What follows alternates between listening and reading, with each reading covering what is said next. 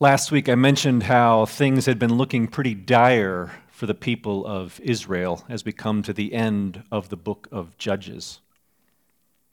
There was no real leadership taking place, and everyone was doing what was right in their own eyes. Rather than worshiping and serving the Lord their God who had brought them out of Egypt and into the promised land, they started worshiping Canaanite gods instead and living however they pleased. Even among the clergy, things were pretty disastrous. Now at the time, Eli was the high priest in Israel, serving at the tabernacle in Shiloh, where the Ark of the Covenant was kept. Eli had two sons, Hophni and Phinehas, who were also supposed to be ministers of the people, leading them into right relationship with God and with one another. Unfortunately, Eli's sons had been raised in the privilege of the priesthood, but they had never been taught the responsibilities that went with it, or even a proper reverence for the Lord. And as a result, they became terribly corrupt, using their position as a means of satisfying their own desires. They would take the best parts for themselves of the sacrifices that people brought to offer to God, and they would lay with the women who served at the entrance of the tabernacle. In other words, they were stealing from the offering plate and sleeping with the church secretaries. And the boy's father knew what was going on, but he did nothing to stop it, because he wanted to please his sons more than he wanted to please God. So it should come as no surprise that the text tells us that the word of the Lord was rare in those days, that visions were not widespread.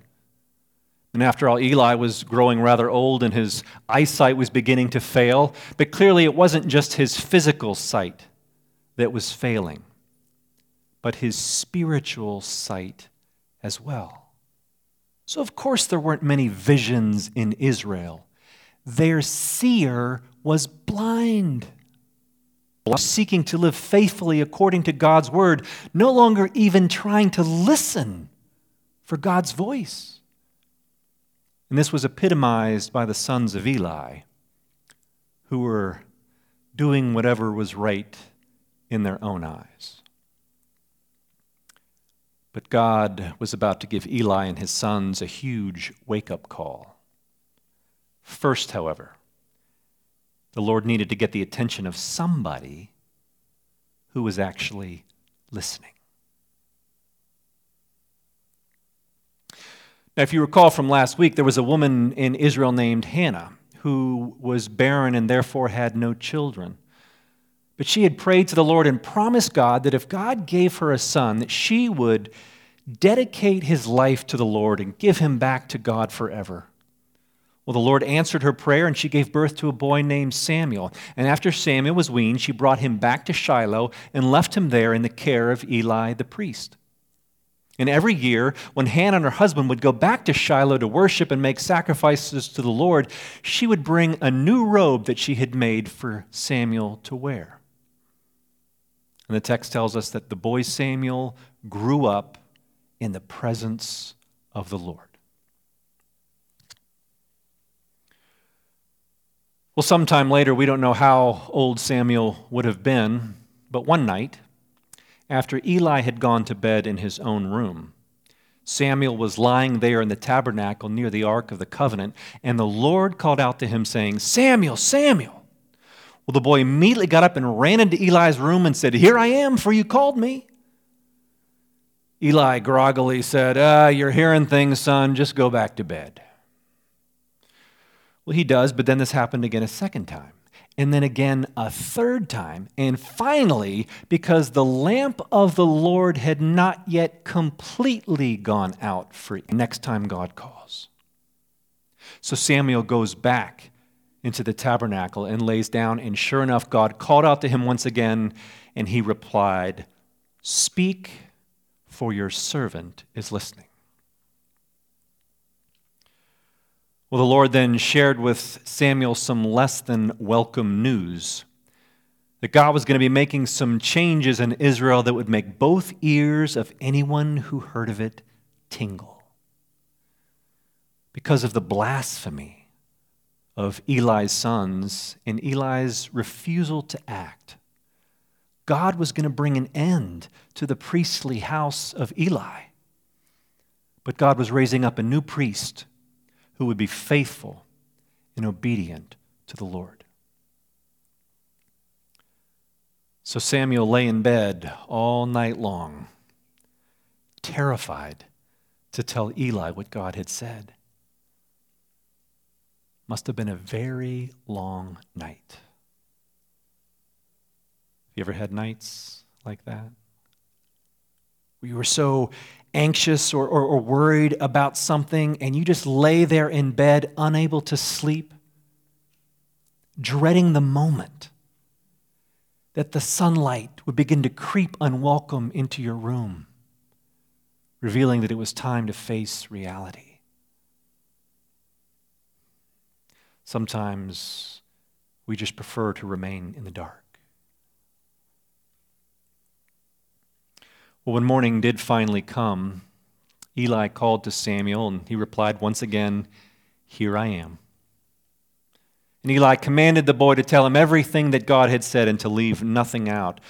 So Samuel delivered the divine verdict against Eli and his sons. And though this must have been devastating to hear, in an extraordinary moment of humility and obedience and surrender, Eli says, "It is the Lord." God is speaking to each one of us, calling us to examine our lives and recognize the things that are out of whack, that are not in line with God's will for us, that interfere with our ability to respond faithfully to God's call on our lives. Maybe for you it's a relationship in your life that isn't quite right, or one that interferes with your commitment to Christ.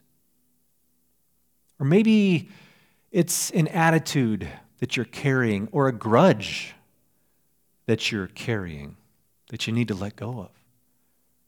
Maybe it's a habit or a behavior that is not appropriate for followers of Jesus. I wonder, what is it in your life that the Savior is calling you to recognize and then do something about? Of course, it's never easy for us to admit that there are holy changes that need to happen in our lives. It's never easy to take an honest look at ourselves. Partly because we're afraid of what making changes might actually mean for us. I mean, if we try to get our lives in line with God's will, what might God ask us to do? What might God ask us to give up? Where might God ask us to go? Maybe even Birmingham. But rather than find out, we usually just keep the music up loud, so to speak. We turn it all the way to 11 so that we cannot hear the Lord calling. And that's so easy to do in our culture, isn't it? With all the blinding visions and deafening voices vying for our attention and our loyalty. I mean, from the TV commercials to the billboards and the magazines and the political pundits and our cell phones and the internet and all the social media and the podcasts, we are constantly being bombarded with information and propaganda. I mean, never mind all the people in our lives who are always demanding our time and our attention, our bosses, our spouses, our children, our parents, our friends. It's a wonder any of us is able to hear the voice of the Lord. But the good news that the Bible has for us is that we have a loquacious God who is always speaking to his people, calling each one of us by name, just as he called Samuel. The bad news is that we're not very good at listening. And that doesn't happen on its own. It takes intentionality and effort on our part. It requires that we create space in our lives so that we're able to hear the voice of the Lord. That's one of the main reasons we come to worship. For here we are creating space in our lives that we can hear God speak to us. It's why we participate in grace groups and why we go to Sunday school classes and Bible studies. It's why we spend time each day in devotions, because all of those things are ways of creating space in our lives that we are better able to listen to God speak to us. Of course, listening is pointless in the end if we do not respond with faithful obedience to please them more than God. And remember what Jesus said. Anyone who hears my words and acts on them will be like a wise person who built their house on solid rock that will withstand any storm. But anyone who hears my words and does not act on them will be like a foolish person who built their house on sinking sand, and when the storm comes, great will be the fall of that house. We must not only learn to listen for the voice of God, we must have the courage to act on it. Now, I don't know what it is that Jesus might be asking you to do, or what changes Jesus might want you to make in your life. But I suspect that if you shut off all the noise and spend some time listening quietly in your soul, perhaps in the still of the night, you just might hear a word from the Lord. Or maybe God's calling you to make a career change, or to become a faithful prayer warrior for our church or for certain people in your life. Maybe God's calling you to befriend a lonely widow, or to pick up the phone to try to mend a broken relationship in your life. Maybe God is calling you to help us fill out our blessing boxes, or to fill out the Super Bowl of caring, or to give a generous financial gift to the mission of Jesus Christ through this church. Maybe Jesus is calling you to fulfill your baptismal vows by volunteering to help out with our children's ministry or our youth ministry because our parents cannot do it on their own, and we have new young directors who need your help. Maybe God's calling you to make coming to worship a greater priority for you and your family this year. And maybe Jesus is calling you to become more concerned about pleasing Him than any other person in your life, and to create space in your life that you might hear Him speak.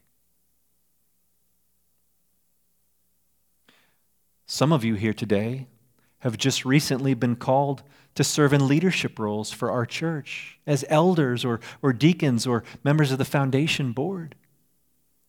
And there is perhaps nothing that our leaders could do for our church that would be more important than learning to cultivate a listening ear for the voice of the Lord. But again, that doesn't happen on its own. It takes intentionality, commitment, dedication. And we desperately need leaders who are willing to take the time and make the space to listen to what God is saying to us so that we might become the kind of church that can say, "Speak, Lord, for your servants are listening," and then have the courage to act. The Lord of heaven and earth is still speaking to each one of us, trying to get our attention. The question is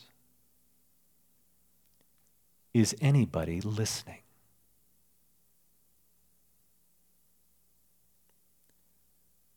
Would you pray with me? Lord God, amidst all the noises and voices of our world vying for our attention, we know there is only one voice that can give us life. The voice of yours that became flesh in Jesus Christ. And we pray, O God, that each one of us would seek to please Jesus above all else, that we might experience his joy, his blessing, his eternal life. So give us ears to hear, O God, and then give us mouths and bodies to speak and act in faithful obedience to you. In Jesus' name we pray. Amen.